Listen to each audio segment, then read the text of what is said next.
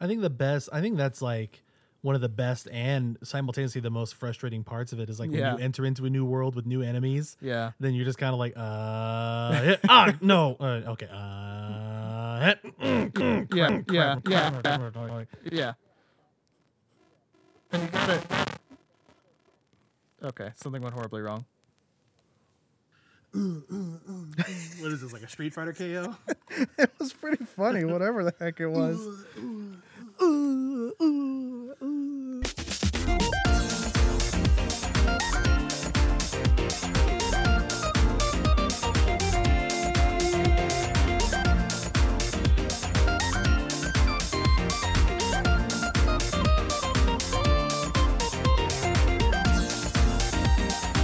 All right, welcome back to the Why Do I Talk to You podcast. I am, I guess, still Saul Starsheep 4. And I'm still Dave Gamer Dave Naple. How come you never give your last name? Do you not trust the internet? No, but I already did anyway, so whatever. Yeah, I don't know. I feel like it has a better ring to it. Anyway. If they care so much, they can dox me. Don't dox me. Well. So, following in our trend of trying to keep these episodes as not topical, but like relevant to new things coming out or new releases, new announcements, what have you. Today we decided to focus on possibly it is one of our favorite GBA games of all time. If you've read the title card, Mario and Luigi Superstar Saga.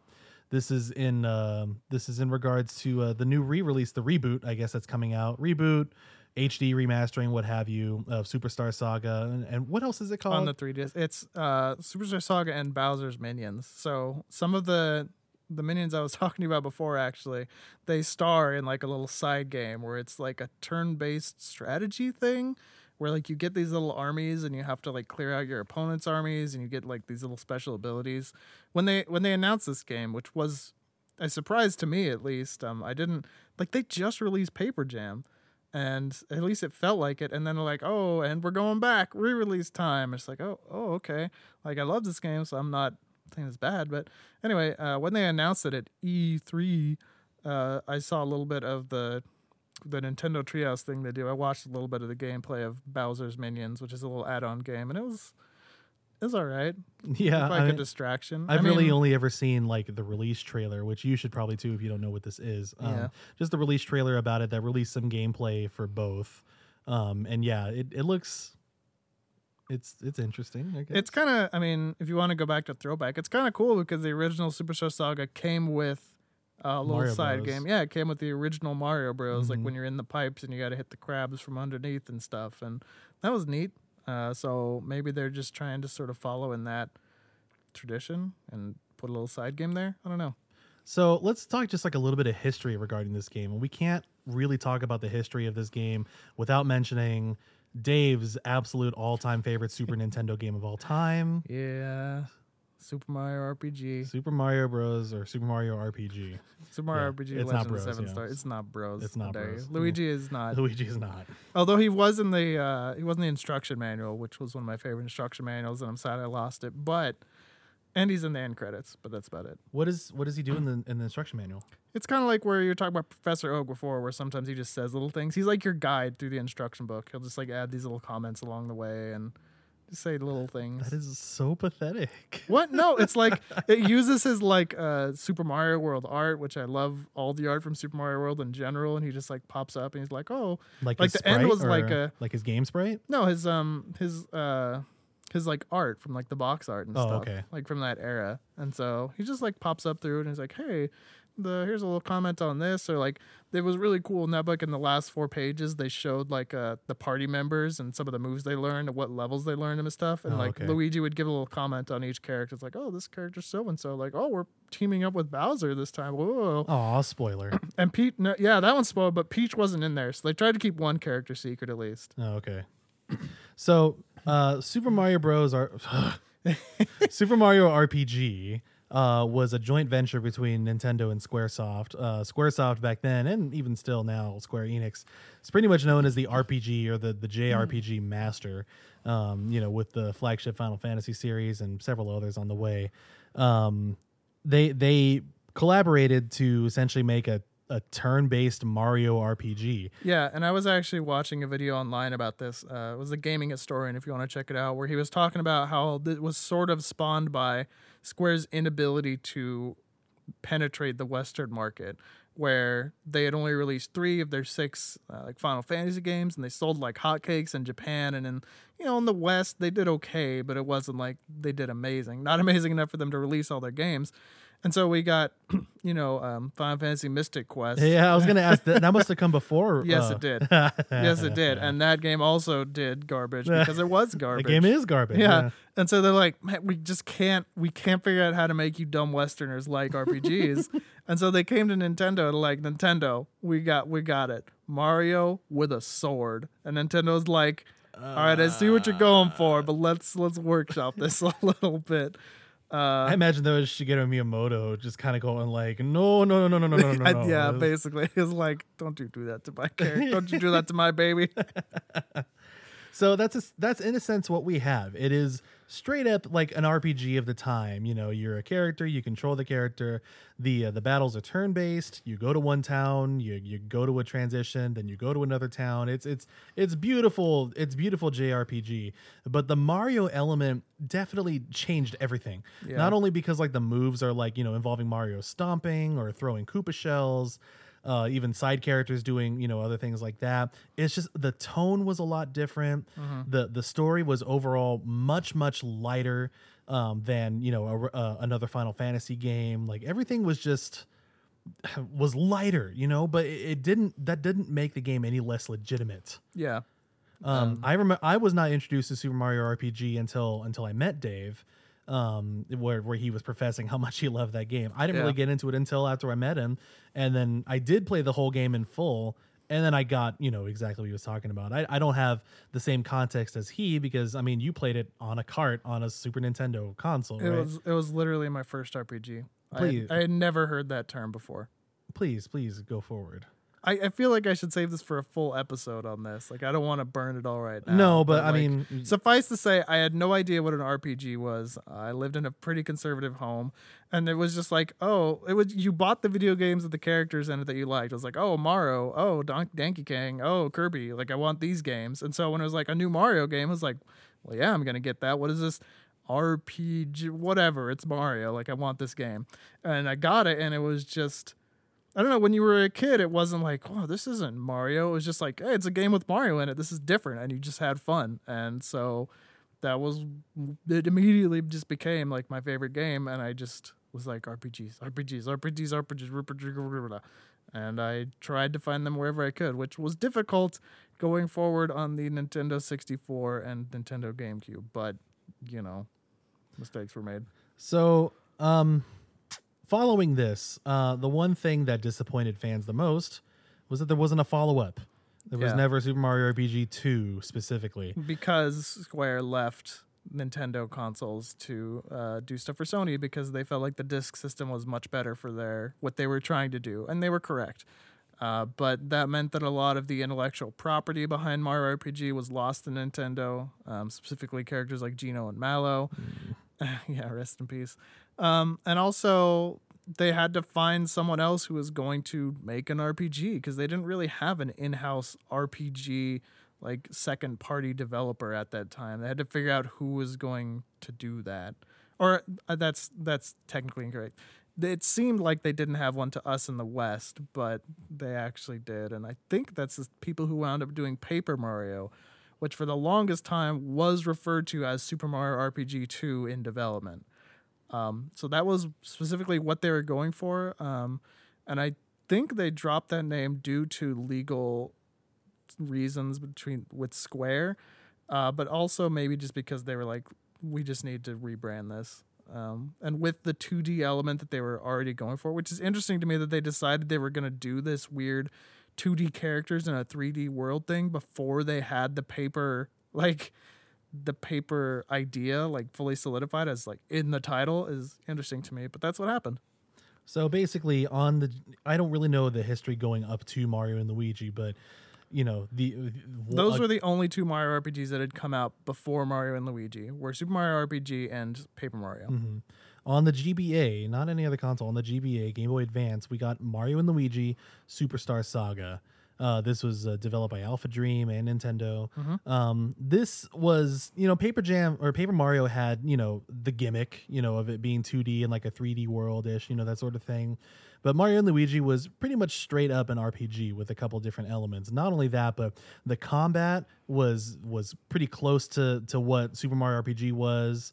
But they did change several things in there. I guess we'll just talk about Superstar Saga right now. We should probably talk about the combat since we just referenced it, and we somehow didn't reference it through talking Mario RPG or Paper Mario. All right. Well, the biggest thing was the biggest thing that differentiated it from other. In any other Final or RPG of the time in like the 90s and whatnot, by Square, what have you, the combat was you hit attack and you attacked. That was it. That was your turn-based battle. In Super Mario RPG and Mario and Luigi, what have you, they turned on what they called action commands, which basically allows you to get a bit of a stronger hit if you time a button press correctly with the attack.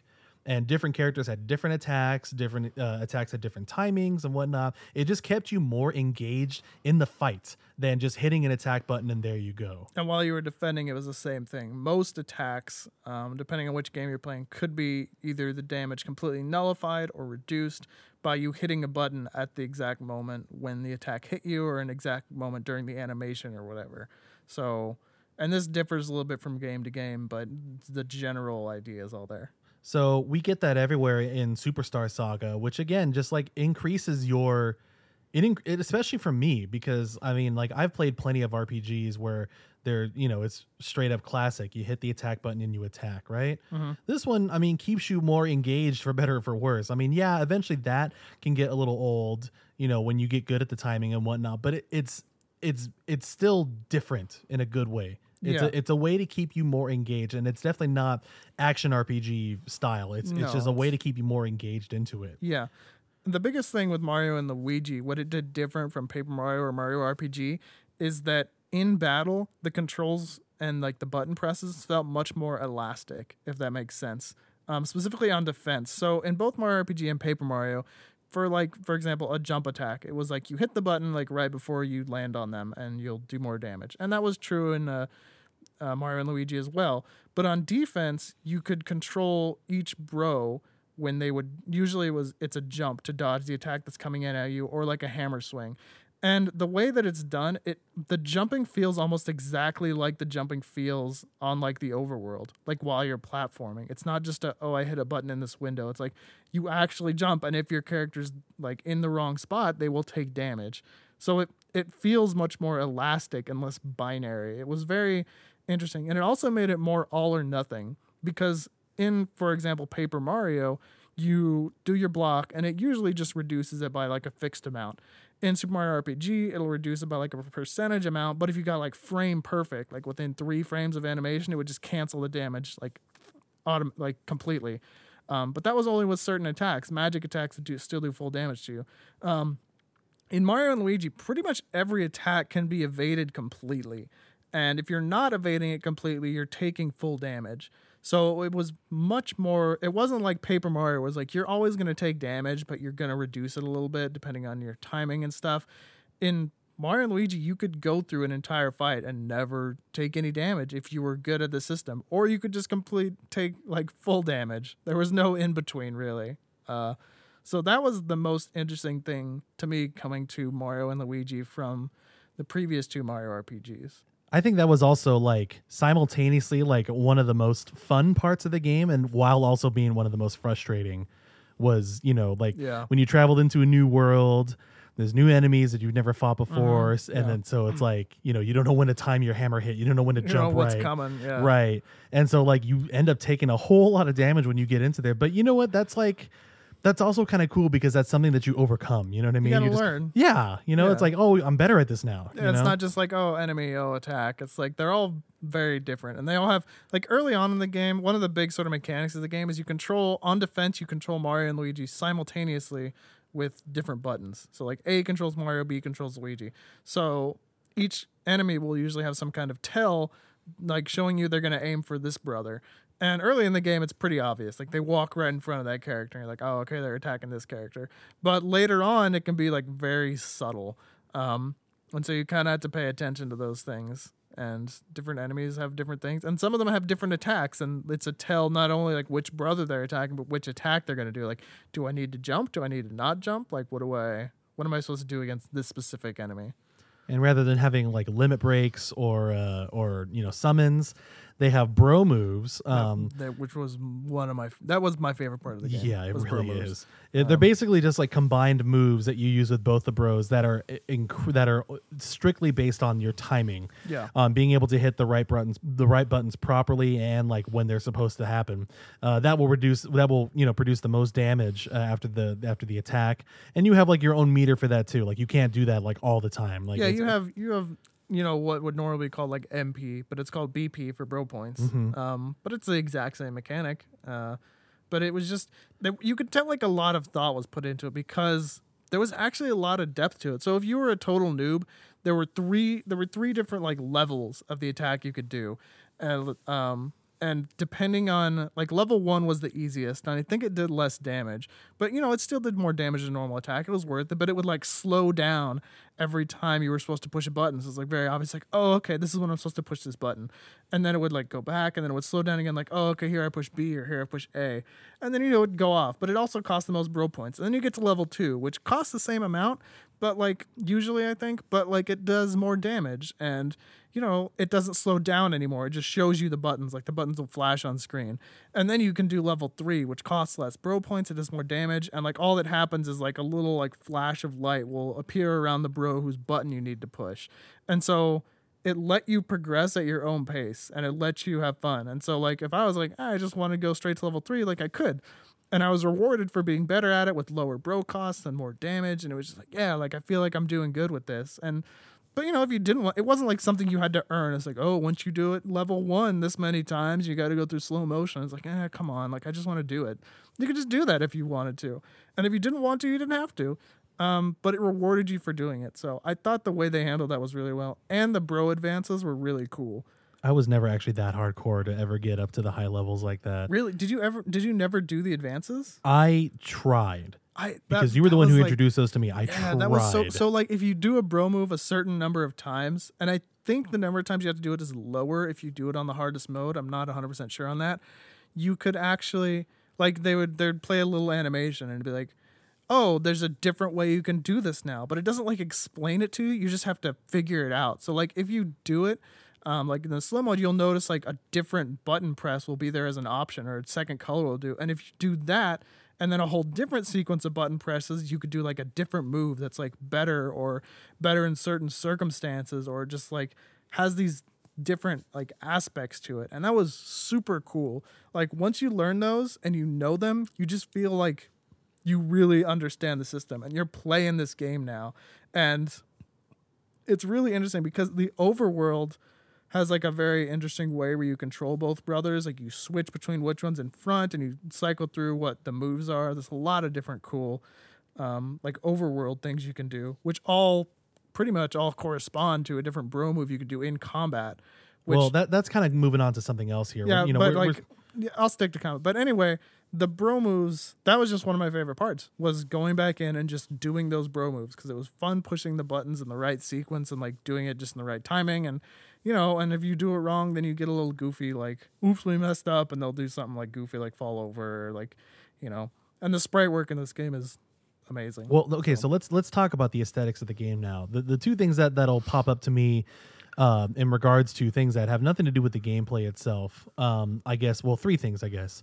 Number one is the music, Yoko Shimomura. Number two is the art design, because it's a completely new art design from separate from any other Mario game up to that point.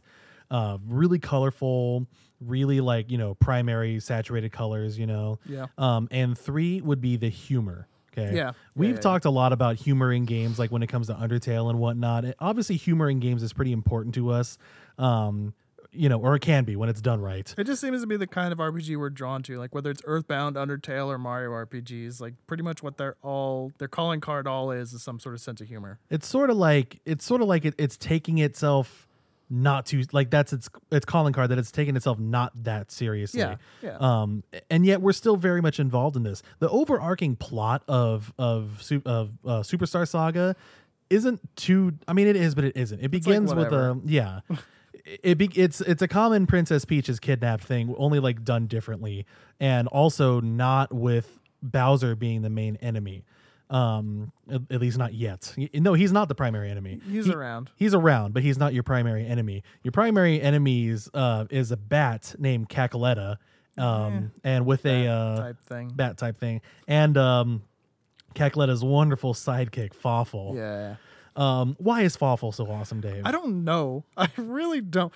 I remember when this game came out, he got a lot of press. Like all the stuff in the Nintendo Power was focusing on Fawful. Like he's just so ridiculous, and his speech pattern is just weird. And he makes these really weird like similes about sandwiches a lot. Like that seems to be his thing. And you're just like, why are you talking about the sandwiches? It's sort of like, and I mean, like if I can go into a little bit of the history of this, my personal history of this game, because I had no idea this game existed. I had known that there was Super Mario RPG through Dave, and he had told me that there were two spiritual successors in Paper Mario and Mario and Luigi, but I was like, I don't have those games, so oh well. I don't have those. So Dave and I met, I guess this is going way back. Dave and I met in college when we played together in our university choir and orchestra. We were also both on the setup and the teardown crew. And we would also do summer tours, sometimes in the South, sometimes in the Northwest. And it was many times it was Dave and I against the world. So we would just be playing video games and goofing and stuff. And many times during like lunch stops, we would just go to a mall because it was pretty easy to stop off all these kids. And inevitably there'd be a GameStop in the mall. We would always just go there, check things out, look at the used game section. And there in one of the used games, like little cabinets, was Superstar Saga. And Dave freaked out. He absolutely freaked out. He was like, Saul, you need to get this game. I was like, I mean, do I really need to? But it's not like you weren't looking for a game to play on tour. Like that's always what you were looking for. I mean, what we were looking for. Right. Really. I mean, I think at the time I was probably, because I didn't have a DS yet. I just had the Advance you SP. just had the GBA. So I was playing probably OG Pokemon or something like that, you know? Had you found WarioWare yet? Have I found it? Had you? Because like you got that on a tour too, right? That was when we had the DS. Okay. So that wasn't yet. Okay. And anyways, so Dave convinced me to buy it. It was used. It didn't cost much money. He was super excited for me to play it. He was definitely overhyping it a little bit too. And I remember the homestay that I had that night, like, you know, another person who I stayed with from the same group. Because we stayed in random people's homes. Correct. MVD. And it was seldom that Dave and I ever had a homestay together. Yeah. And so the person I happened to be staying with, though, knew what this game was too, and he was also Really? like super excited. Yeah. Who was it? It was JD. Oh, I don't even remember. Okay, anyway, yeah, JD, my favorite. Not cool. He played trombone. He's married. Oh, he's married to Kaylee now. Okay, French horn. yeah. Okay. Anyways, he was super excited for me to try that then too. So I was like, okay, now that's two people on a game that I've never heard of. And it was a pretty awesome train from there. I didn't beat it. I didn't have enough time to beat it on tour, but needless to say, I played it a lot on that tour. And there was like a 2-week tour, and I got it relatively early. I played it a lot. An awful lot on that tour. That game was pretty special to me, actually. Why did I want to talk about my personal history in that game? Because it's a good story. All right. And it shows that once again, I didn't steer you wrong. Dave. I mean, that's twice in this episode. That's Dave. 4 times in the last few episodes. This is really getting obnoxious. Well, when it stops happening, I'll stop bringing it up. God complex over It's not a here. God. It's just, I'm just saying, I recommend good games. Good games. Okay, how about some humility then? How about that? I mean, humility is an appropriate. Never mind. understanding of your- Anyways, I'm just gonna keep going. Please do. Anyways, so the things that attracted me to that game, you know, and not even because it's a Mario game per se. Honestly, like that doesn't care too much. I don't care too much about that. Like it's a Mario title. It's a spin-off Mario title. Cool. That's not what drew me to the game necessarily. First of all, what drew me to the game was because Dave was insistent upon it. Secondly, the humor is what got me right away. The whole intro cutscene involves like Princess Peach like She gets her voice. She gets her voice stolen, and it's replaced with what, Dave? like explosives. Explosives. Because this whole thing is on speech bubbles and whatnot. And so Yeah. like her words will pop up in the speech bubbles, but now they're like symbols, like skull and crossbones and like other weird symbols. And then they'll Yeah. just fall out of her speech bubble and then just blow up things around Yeah. her. Like, come on now. Like, who thinks of that? Yeah, You know? who does think of that? That was pretty weird. And just other things like that. I had already played Super Mario RPG, so I was aware of like this sort of humor. Yeah. Sort of self-aware, not very taken seriously humor, but it was still just really good. Yeah, Super Mario RPG definitely did that, but Mario and Luigi was what said from now on Mario RPGs are about the humor. Yeah. Like really. Absolutely. And Paper Mario did a little bit too, but it was really Mario and Luigi that perfected it. So and put a huge focus on it. So yeah, the same with me. I love the humor in that game. So how did you come across this game then too? Because it was a Mario RPG and I had my eyes trained like a hawk for any Mario RPG that came out after Mario RPG. Did you Yeah. get it? Did you get it like right when it released? Basically, yeah. Wow. I got it. The GBA was like an absolute treasure trove for me. The RPGs that came out on that system are still kind of blow my mind. And not just the remakes, but like that was in the middle of like you got Fire Emblem, the first Fire Emblem the West had ever got, Mario and Luigi, Golden Sun, Final Fantasy Tactics Advance. Like that was all like really pretty close to each other. The third gen of Pokemon, the remakes of like the original Pokemon gens, like Oh yeah. that was like the RPG machine. And then you also, which I didn't even enjoy these back then, but you also had like the re-releases of Final Fantasy 4 and 6, and you got 5 finally on a Nintendo system. Yeah, that system was just RPG central. And so that was just one of the RPGs that came out. I was like, yeah, I'm getting this game. Like at that point, I had sort of made a tradition that whenever a Mario RPG came out, I got it and the strategy guide because I just loved going through strategy guides. I just loved the imagery and like the information it provided and all that stuff. It was just, I still miss my Super Mario RPG strategy guide. That book was so cool. Anyway. So then, I mean, let's talk about the future then, because this isn't the only game in the series. Now we have the second one was Partners in Time, right? Yes. Then it was which was on the DS. Yes. And then Inside Bowser's Story. Bowser's Inside Story. Whatever. On the DS. on. And then Dream Team on the 3DS. Yes. And then the combination of Paper Mario and Mario and Luigi, Paper Jam, also on the 3DS. Yes. And then we have the re-release of Superstar Saga coming out on the 3DS. So handheld consoles are obviously where this thing is landing. Truth be told, I have not played every single game in the series. Neither of us have. Neither of us have. I have. Although between us, we're pretty close. I guess so. I have completed Superstar. I have started Bowser's Inside Story. I have completed Dream Team, and I'm about midway through Paper Jam. Yeah, I completed Mario Superstar Saga. I completed Partners in Time. I completed Bowser's Inside Story. I started Dream Team, and I never touched Paper Jam. Now, to be fair, for me, speaking personally, I didn't have a DS until like I was Until 2007 or 2011. yeah, literally. So by yeah, then the very 3DS specifically. was already out. Yep. And so I missed many many DS games. The Mario and Luigi series being one of them. And when Dream Team was announced, I had a 3DS. So I was like, okay, this is what I'm gonna get because I love Superstar Saga, and you know, Had you played Bowser's Inside Story at all at that point? No, Okay. I hadn't touched any of them yet. I'd Okay. seen like game trailers reviews on them, but not actually Rest in played peace. them. Oh man. Every time it comes Every up. time it just makes me Yeah, it so does make me sad. sad. But anyway, And so I just already decided, okay, I'm gonna get this game. And when I did, I loved it. There are issues. Like I don't say that I loved Dream Team as much as I love Superstar Saga, but this is where we talk about like where, you know, a game in a series and how it develops from the original, you know. Dave in particular, you know, he had been playing a lot of Superstar Saga to try to refresh his mind before this episode. And, you know, there were some things in there that Dave wasn't really enjoying so much anymore in Superstar Saga. yeah. Well, it's just the overall, it's mostly like level design and like how you get around and how some of the puzzles are very like punishing if you don't get them like right off the bat. Like you've got to walk back down this long hallway with like enemies in it. And it just Because takes you can fall off time. platforms way too Yeah, easily. Well, huh? it's not even that it's too easy. It's just too punishing. Like like it's still a platformer, which is cool. It's got a lot of elements of platforming in it, which is fun because the controls of the Bros are actually pretty solid. I'll talk about the overworld controls a little bit more now. You can switch which characters in front or back by pushing. I think it's select on Superstar Saga. It's start. No, it's start. Select opens the menu, which is a little weird. Anyway, it's start, and so you switch depending on which brother is in front or back. You can do different moves. Like if Luigi's in back, he can do a high jump off Mario's head and you can jump really high.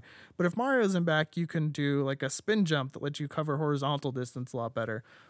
And the way normally, like the default A and B is just jump. But then you hit R, it'll change like the person in the back's command. You push L, it'll change the person in the front. And like by doing this combination, like who's in front, what command, you can do a lot of different things. It's actually surprisingly intuitive. If it sounds really complicated is. the way that he's explaining it, you should play it. It did take me a little bit of time to get back used to it again, but like I don't remember it being hard at all when I first played it. It might be because there's subtle differences in some of the newer games. I don't even remember exactly, but like once I got back into it, like you feel pretty good because you can move through it like pretty easily, and it feels good because you feel like you have command of the system.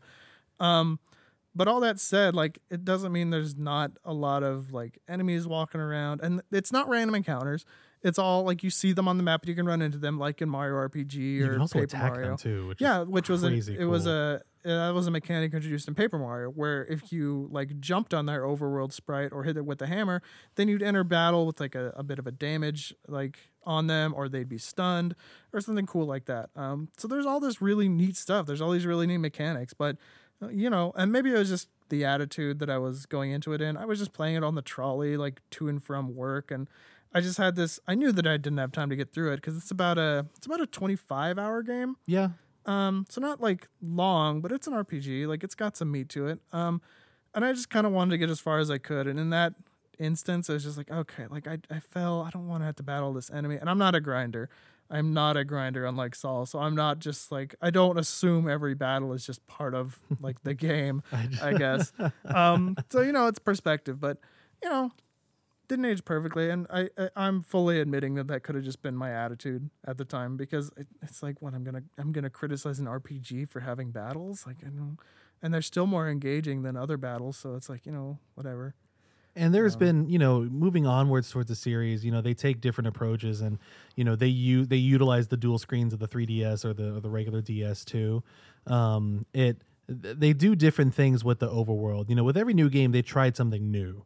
Dream Team in particular, for instance, I should say, you would enter into like a dream world where now your perspective was all 2D, and certain things that you could do with Luigi, who was on the bottom screen, would like affect your environment a little bit. And I won't go into too much detail about that, but that's just the way that they're trying to make it so it's not just a platform extravaganza. Yeah.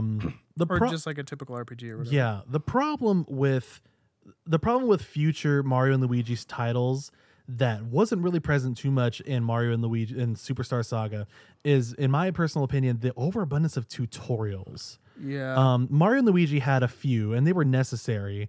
Like there's like the very beginning where those Hammer Bros are like teaching you how to jump over that. Most of the time, when you get like a new bro move, it's in the form of a tutorial, and it's like, but it's pretty quick. It felt a lot quicker in Superstar Saga, and then you'd have to do like some task showing you have mastery of it, and it's just like another room with puzzles. You're like, yeah, I had a room with puzzles using this specific, or platforming with this specific mechanic. Like, okay, cool. Like it felt a lot snappier, and in the new one, it just like there's a lot more of them too. Like in Superstar Saga, you're gonna get like, I don't know, maybe like 4 combinations of those moves, and you learn them like at once, and it's pretty quick. Like in a 25-hour game, like that's not bad. But in like Dream Team, it feels like every new dream world you go into has a new mechanic for Luigi, and those tutorials for some reason just feel like they drag on so long. Yeah, you know what? One thing I'm thinking of right now, it feels like the text boxes contained more text than Superstar Saga. It felt like the text was smaller, so it went faster. In Dream Team, it's a bit more. It's a bit bigger and more Comic Sans.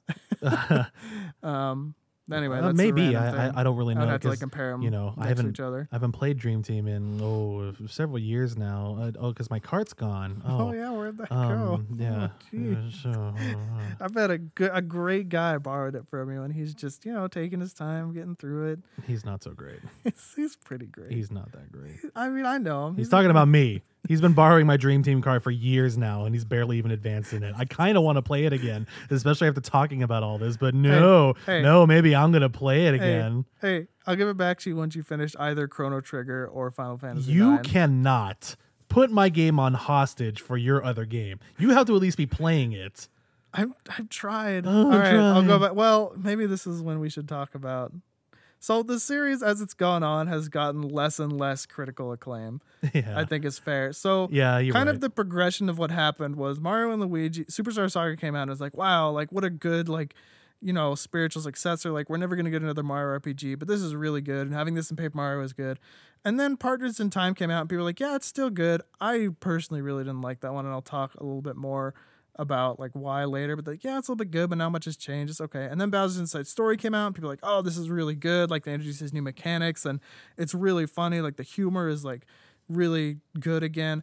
And then Dream Team came out, and people were kind of like, it's kind of the same game. And there's a lot of tutorials. They were like, there's a lot of tutorials. Yeah, in this. it's And definitely not me that thinks, not just me. that's just a thinks there's very lots of common tutorials. complaint with the series in general. I think that was probably like coming. I think it was a little bit of series fatigue, and also just like they were doing more to, because this is supposed to be, it's supposed to be a beginner's RPG. Like it's not really, but there's enough depth to it that anyone can enjoy it. Like I was saying with the bro moves, like a beginner can handle level 1 bro moves, but if you're good, you can do the level 3 bro moves, and it's rewarding and it's fun and it's awesome. But it's almost like they're like, okay, every game has to remain a beginner's RPG. In fact, with the way the game industry went in the direction where like we're going to cater more and more to casuals, and we want to make it easier for them to understand everything, it was like it just compounded on that. It didn't take into account this is a long running series now, and you have fans of this series, so you have to be doing more and making it better, not just keeping it at this base level, which is kind of what it felt like happened. And so this was building up to Dream Team, where it just wasn't quite, it didn't feel quite as good as Bowser's Inside Story, and you just had all these more tutorials. And it was like the game is still good was what the response was, but they're like, they really got to fix all these tutorials, and it's not really doing enough stuff that's new.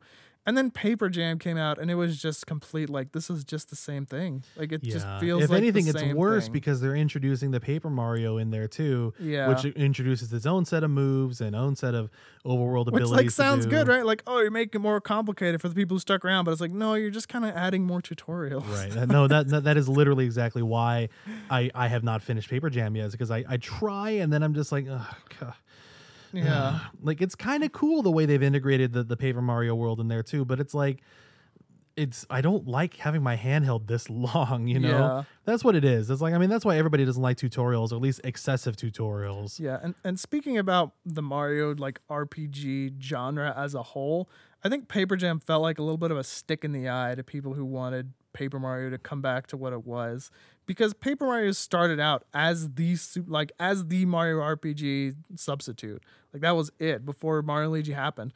And then even after Superstar Saga hit, you got Thousand Year Door, which is like legitimately might be like the best crafted Mario RPG game. Like it's up there. Like I think it and Super Mario RPG are both just really, really good.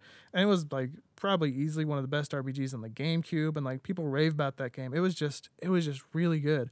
And then after that, Paper Mario went into Super Paper Mario, which like kept the RPG elements of like health, but it was basically just a platformer, and it was really clever.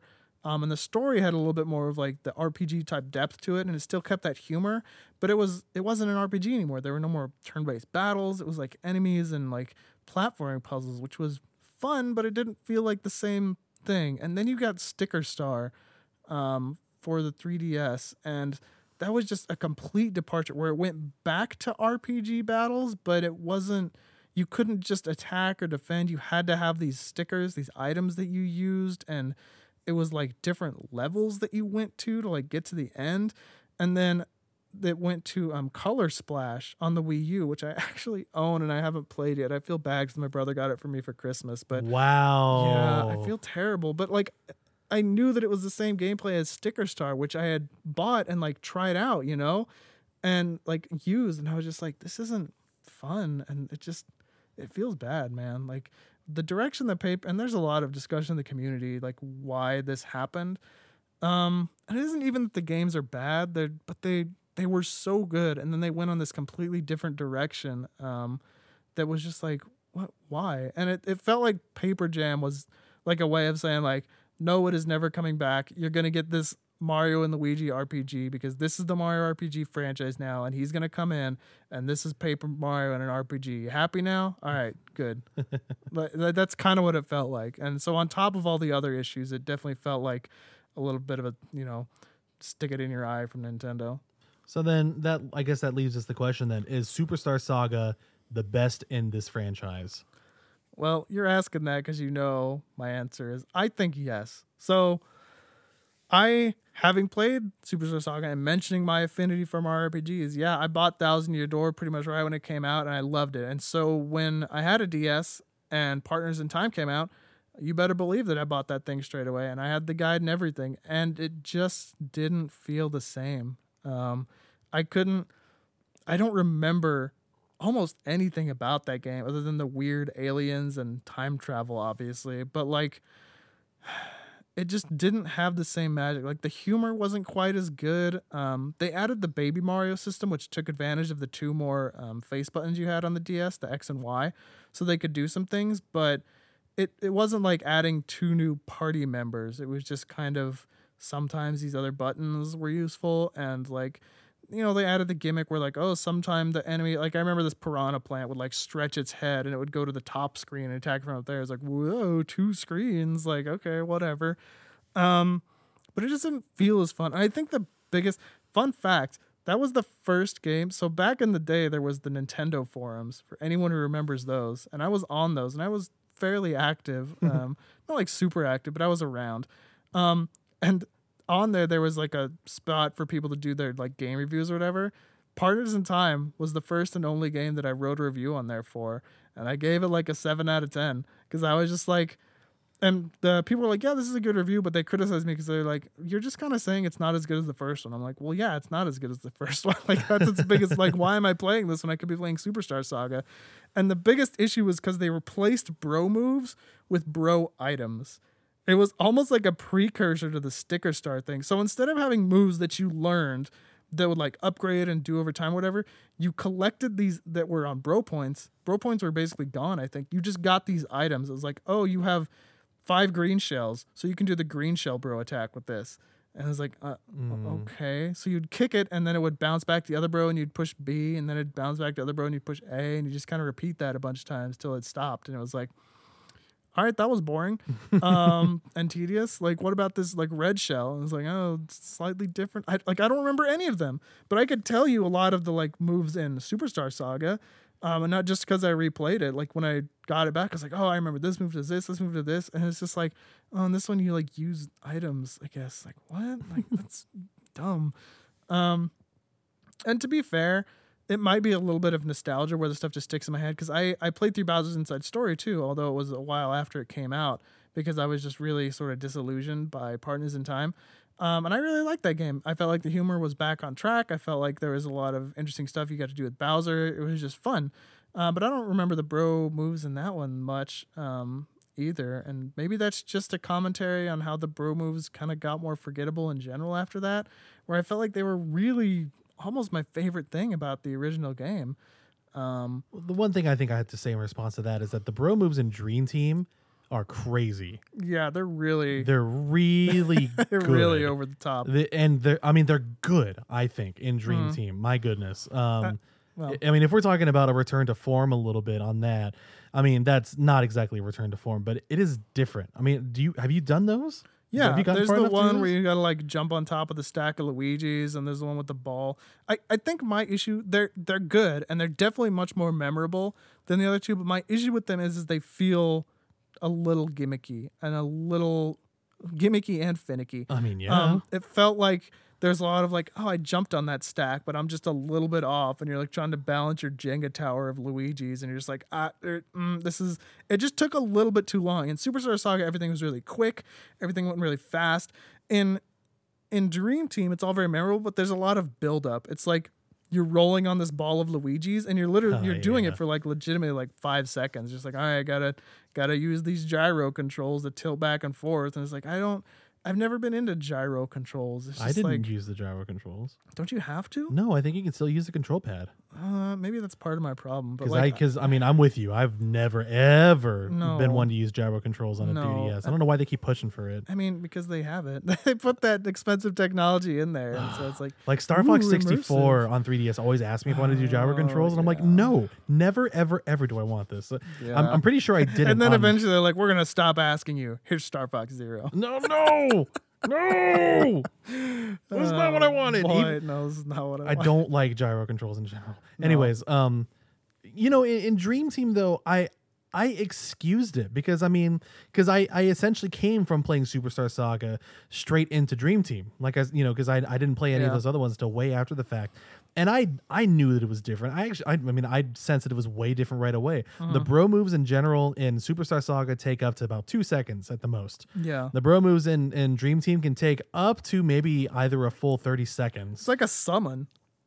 Yeah, you know what? That's a good comparison. Like Yeah. it really is. But Dave, I like the bro moves in Dream Team way better. It's not that. Look, if you're asking me, then Superstar Saga. Yes, Oh no, no. I think it. It just elongates things so much. I It's think like, it takes the idea of the bro moves and and it expands on it. But it Like, makes battles last so much longer. And that was what I was getting caught up in, even in Superstar Saga. I was like, these battles are they feel a little slow, because I think one of the big things is, and to its credit, Dream Team does better with this, but one of the issues with Superstar Saga is there's not a lot of options to attack multiple enemies. Oh, and yeah. when there are, it's like I think there's a couple later on where it'll hit everyone, but it's very, very limited, especially early in the game. So you're basically single targeting things down, and it takes 2 basic attacks to kill an enemy. So you're in like, if you're in a battle with 3 enemies, it's like you got to jump 6 times, and it's just like, it just takes a while. I mean, for Dream Team though, it's like a marvel though. It's a visual marvel. It is, to be able to do that, and it's cool. I thought it was way more visually appealing. I think the moves that they came up with were pretty creative. They were. And I just enjoyed them a lot more too. To clarify, there are 2 worlds that you play in Dream Team, and you're not always in the realm where you can do those Luigi moves. Yeah, I don't even remember. What could you do in the overworld? When You had weren't like the- regular bro moves. Like you had the shell kick and the super and the fire flower and stuff like that. You had that stuff too. Yeah, It was yeah. just in the dream world where you had these like crazy moves where you had these duplicates of Luigi form like a giant Jenga tower, form like a giant wrecking ball or whatever like that. I mean, those are cool. Those are fun. Let's go back a little bit. What do you think of the overworld bro moves in Dream Team? In Dream Team, Yeah. overworld bro moves. Yeah, like the ones where you're like, oh, you just kick a shell or whatever.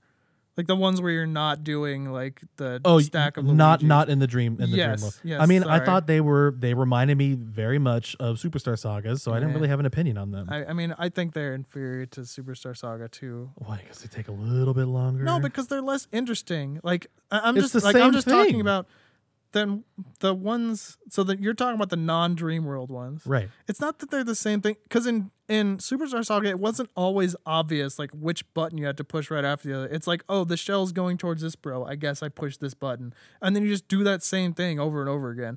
In Superstar Saga, it's like, oh, I got to use the hammer on this character, but then I can use the hammer again with this character, or I can do this other thing which makes the move different. There was just so much more variety. Like just having those, and there were only, I think, between the 2 bros, there were only 8 basic bro moves. And so there was an advance for each one. So that was only 16 moves, but it just gave you the right amount of like customization. And Well, okay, I guess I'll give it to you that the bro moves in the overworld in Dream Team were a little more. It's really hard to fail these. yeah, I I guess mean, it was they a were. little I more think in that those were way. very similar to what you kind of got in Partners in Time. Except they went back to the bro points system, right? Like it's not In just Dream you Team? have, Yeah, It's it's not bro just you points. have this number of items and that's how many times you can use it. No. Which, I hate because I mean, also I'll just say I'm the kind of RPG player who's like I have like 6 ethers. I'll never use those. No, that's me. I That's me better save too. them for when I really need them. And then Yeah. you beat the game and like, I guess I never really needed them, so I just got these ethers. So it's always bad. like oh man, I really need to use these ethers, but what if I might Do I really need? Yeah, and it's like I never felt good about like using items in my inventory. I guess even when it would obviously make things easier for me.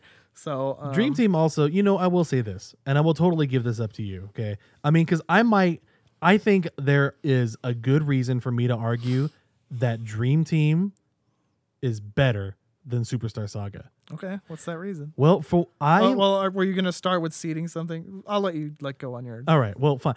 One of the reasons why I would not argue that it is better is that it does hold your hand a lot, especially given the heal stations. There's like a lot, like where every save point now heals you. That always on an RPG standpoint bothered me. Final Fantasy X did the same thing. Undertale does that. Didn't bother me there actually. Does it do that everyone? Yeah, it does that every save point. I don't think it was every save point. I know some save points do that. I think it was every everyone. save point. Yeah. Okay. All right. Because in that game there weren't inns either. And Undertale, Oh, well, there okay, were, but like yeah. it wasn't like you got to town, you talk to this person, they heal you. Like the Right. save points were just it. But yeah. So that bothers me in RPGs because it's sort of like, what, you don't think I can take a real RPG? That sort of thing. Thinking about it now, Superstar Saga, I don't remember it having inns, No, it didn't. and the save points didn't heal you. It didn't. How did you get stuff? Oh, that's interesting. I never thought. I think they're just actually when I was playing through, I noticed they're very generous with mushrooms. They give you a lot of items. Yeah. So I think you're just sort of expected to use the items like as needed, but Well, it's an interesting design. Yeah. Like going through the series is interesting. I never really thought of that. So the things that take Dream Team, I mean, we weren't going to talk about this on this podcast, I guess, but we are talking about Superstar Saga and like its legacy and whatever like that. And Dream Team is part of its legacy. I think Dream Team is better.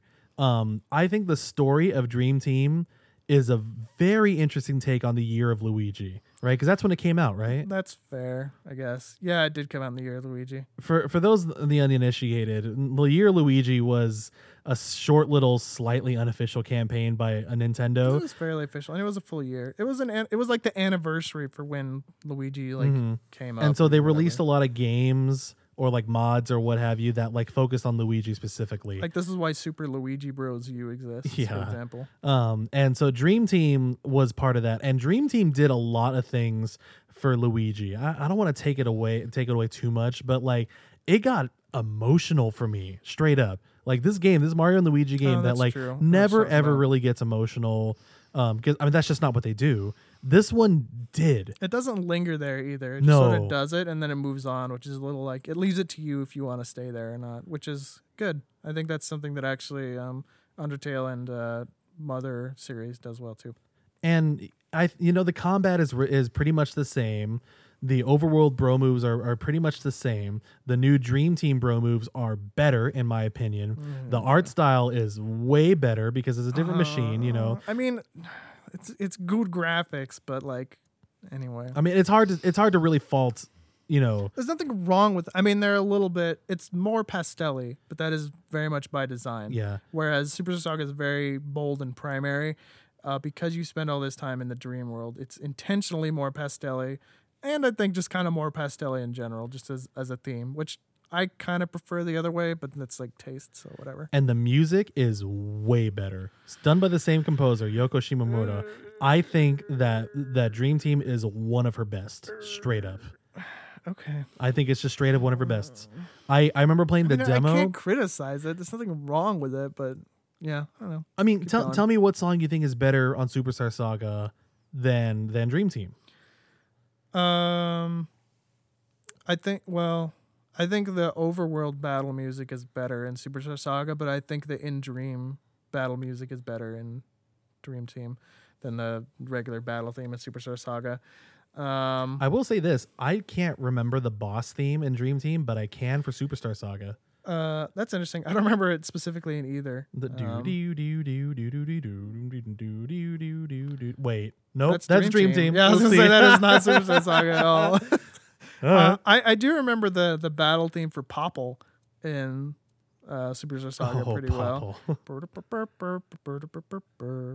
Oh yeah, because the boss theme in Superstar Saga is like a do do do do do do do do do do do do do. Yes. Yeah. Yeah. Yeah. Yeah. I'm sorry, Dream Team is better. I don't remember the boss theme in Dream Team, so I'll go play it again and I'll take a listen. But it's hard for me to compare, considering that I have not spent the amount of time in Dream Team that you have. I don't know. I really liked the overworld music around the castle in Superstar Saga. The Yeah, I like that too. Or the like Starfield theme. Do you remember that? The Yeah. You know, okay, so I mean, side note, that is when I discovered it was Yoko Shimomura. That was one of the first levels you play. That and sounds I remember very Kingdom Hearts. Yes, I remember when I played it, I was like, this sounds exactly like Merlin's house in Kingdom Hearts. Oh yeah, it does. And then I looked it up because I didn't have a smartphone at the time. I looked it up later on and I was like, oh, it totally is her. Yeah. So yeah, but the music is just, Dream Team is just better. I've had many of their overworld themes just stuck in my head several times. I remember playing the demo for Dream Team when it came out, and they played one overworld song, which was a Mushrise Park, and I remember just like not playing so I can just listen to that song over and over again. I never did that for Superstar Saga. Never. And that's also I did that, but that's I was also young. not Well, no. saying anything against the music of Superstar Saga. It's the same composer. I love pretty much all the work that she does. Yeah. But Dream Team is just better. I don't know. I mean, it's a lot of opinion, right? And It like is. I haven't even experienced all the music. What about the end credits theme? The end credits theme in Dream Team is similar to the Undertale one, where like it plays like a medley from like older themes. So sure, Superstar Saga's credits theme is better. If you had to 'cause pick it does one something new. song from either game, what's your top song? End credits Superstar, and there's a town in Dream Team called Wakeport. It's sort of like a bossa nova type theme and whatnot. She completely outdid herself. I said it as soon as I played the game, and I'm saying it now. She completely outdid herself on that music in Dream Team. Even playing Paper Jam, that music is not as good, and I'm pretty sure she did Paper Jam as well. Probably. Dream Team is just better. Which brings up an interesting point regarding the re-release of Superstar Saga coming out. It's her music. I think she's probably also like doing the new versions of it. Probably when the opening theme for both games actually are pretty good for Dream Team and Superstar Saga. But that was one of the things I was most excited about. I replayed the new trailer for Superstar Saga re-release a couple times, just listening to like the updated version of the Superstar Saga like menu music. You know what I mean? Why can't I think about that right now? I don't know. 'Cause you're not cool like me. Stop it. Oh, okay, right. I just remember I have that sequence in my head. I turn on the Nintendo, bring, ba-ding, and then a little bit of silence, and then the boom, Nintendo. Then a little bit more silence, and then man. Yeah. God, what's wrong with us? Which opening theme do you like better? Well, I can't remember the Dream Team one. Isn't that how it opens? It's like doodling. Oh, yeah. It's like it's based on the battle theme, isn't it? Yeah, it is. Yeah. I like it. Well, okay, I like it too, but which one do you like better? I like Dream Team better. Really? You couldn't even remember it. Oh my god. Well, thanks for exercising and my it's the memory. same as the battle theme. I don't think there's anything in Superstar Saga that mimics that opening menu that I can think of. Nothing's coming to mind, but I mean, could be wrong. that makes it superior?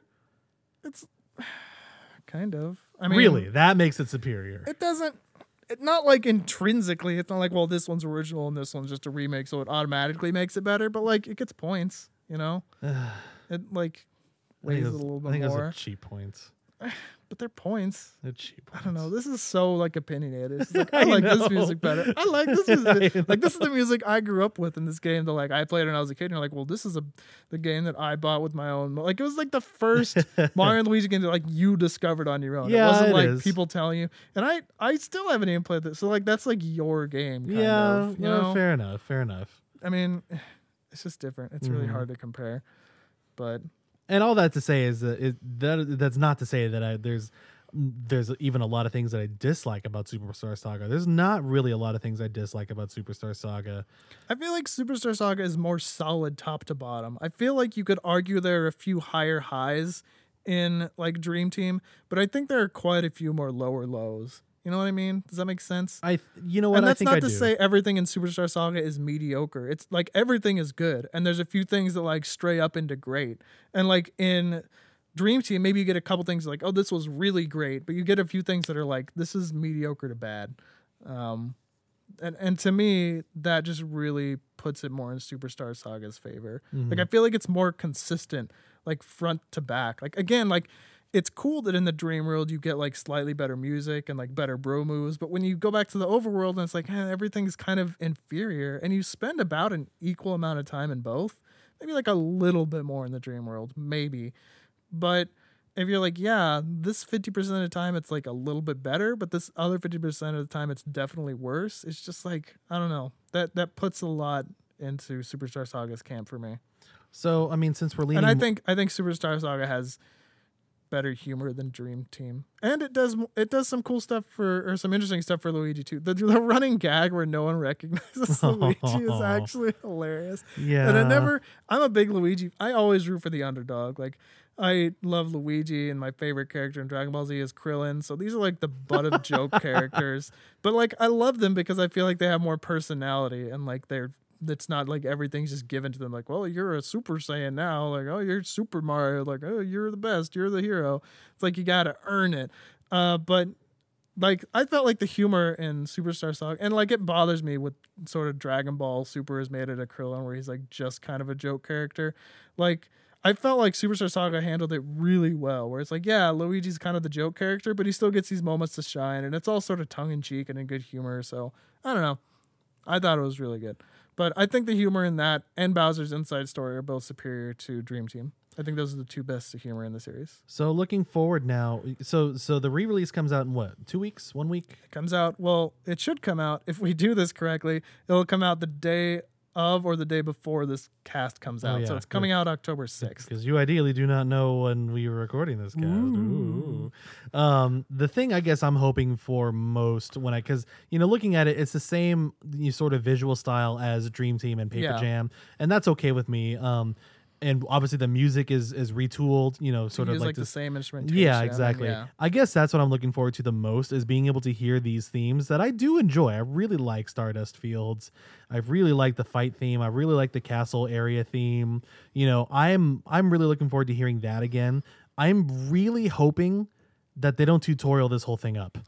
That'll be interesting to see. That's the biggest thing that I'm worried about with this re-release. I mean, if you haven't played the original, you might be a little bit surprised at the tutorials that are, because I feel like when I thought back on it, I was like, no, there's no tutorials. When I played through it, I was like, oh yeah, there were, but like they didn't bother me as much somehow. Not in Superstar Saga. Yeah, but they're still there. There's not as many, but they're still there. So Yeah. I'll be really interested to see if it's just how they're handling them that is making them feel longer, kind of like I was mentioning, or if it's really just there are so many more, or if it's a combination of both.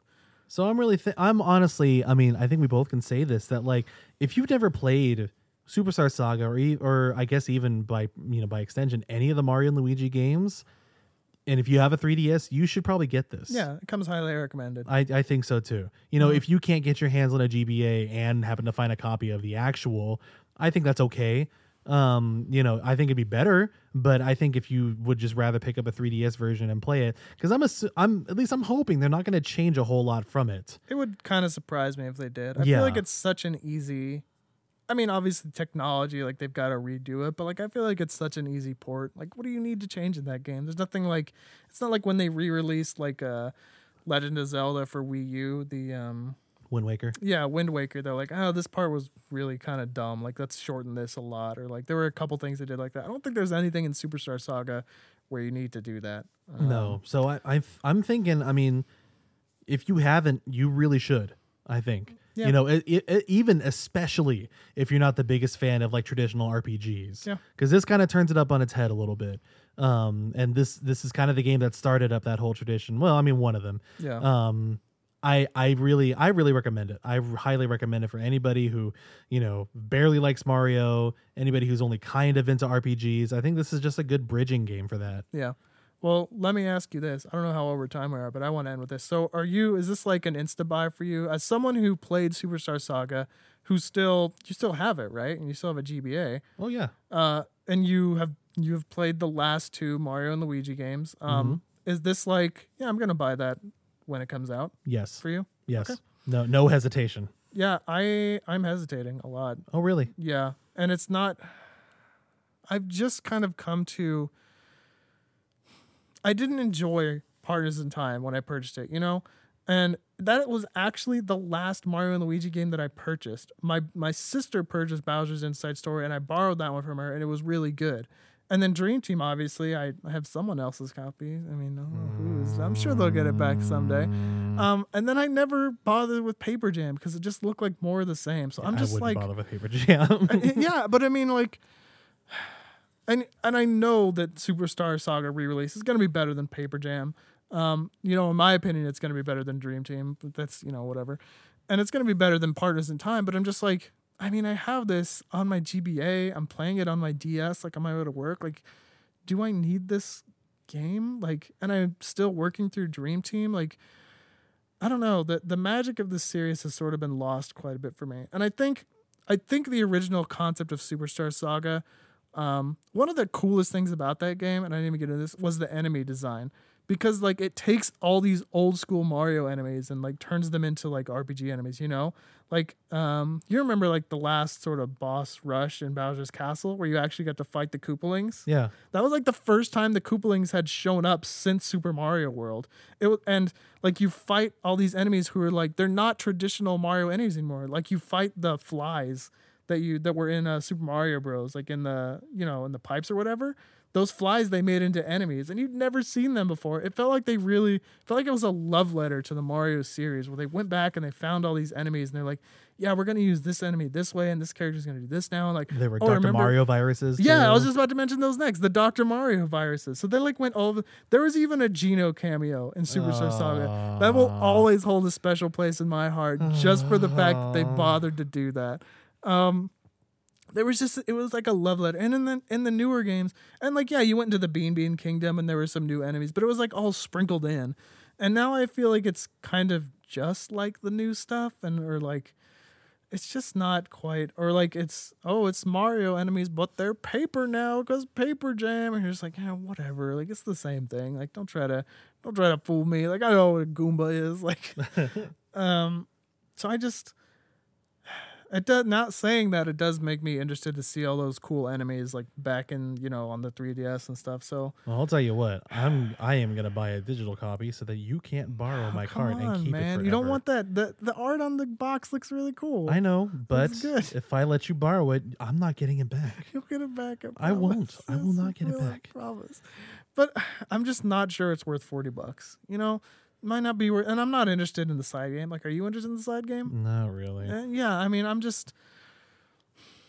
I still don't have, like, this is kind of like a priorities thing where I'm just like, I don't have a Switch yet. Like, I kind of want that. And yeah, that's nagging on me too. I'm not going to lie. And it's just like, I really want to play Pokken DX. Like, I really want to play Pokken DX. And like, there's even other games on there that are just like remakes. And like, man, I'd really like to play them. Like, I'd love to have Mario Kart 8 on the Switch, even though I have it on the Wii U. I don't have all the DLC and be able to take it on the go. Like, that's super cool. And like, even some of the other games like Disgaea, where it's like a collector's edition, that game looks really interesting to me. Or like when Mario Odyssey comes out, obviously it's just like Splatoon 2 for you. Yeah. You're super.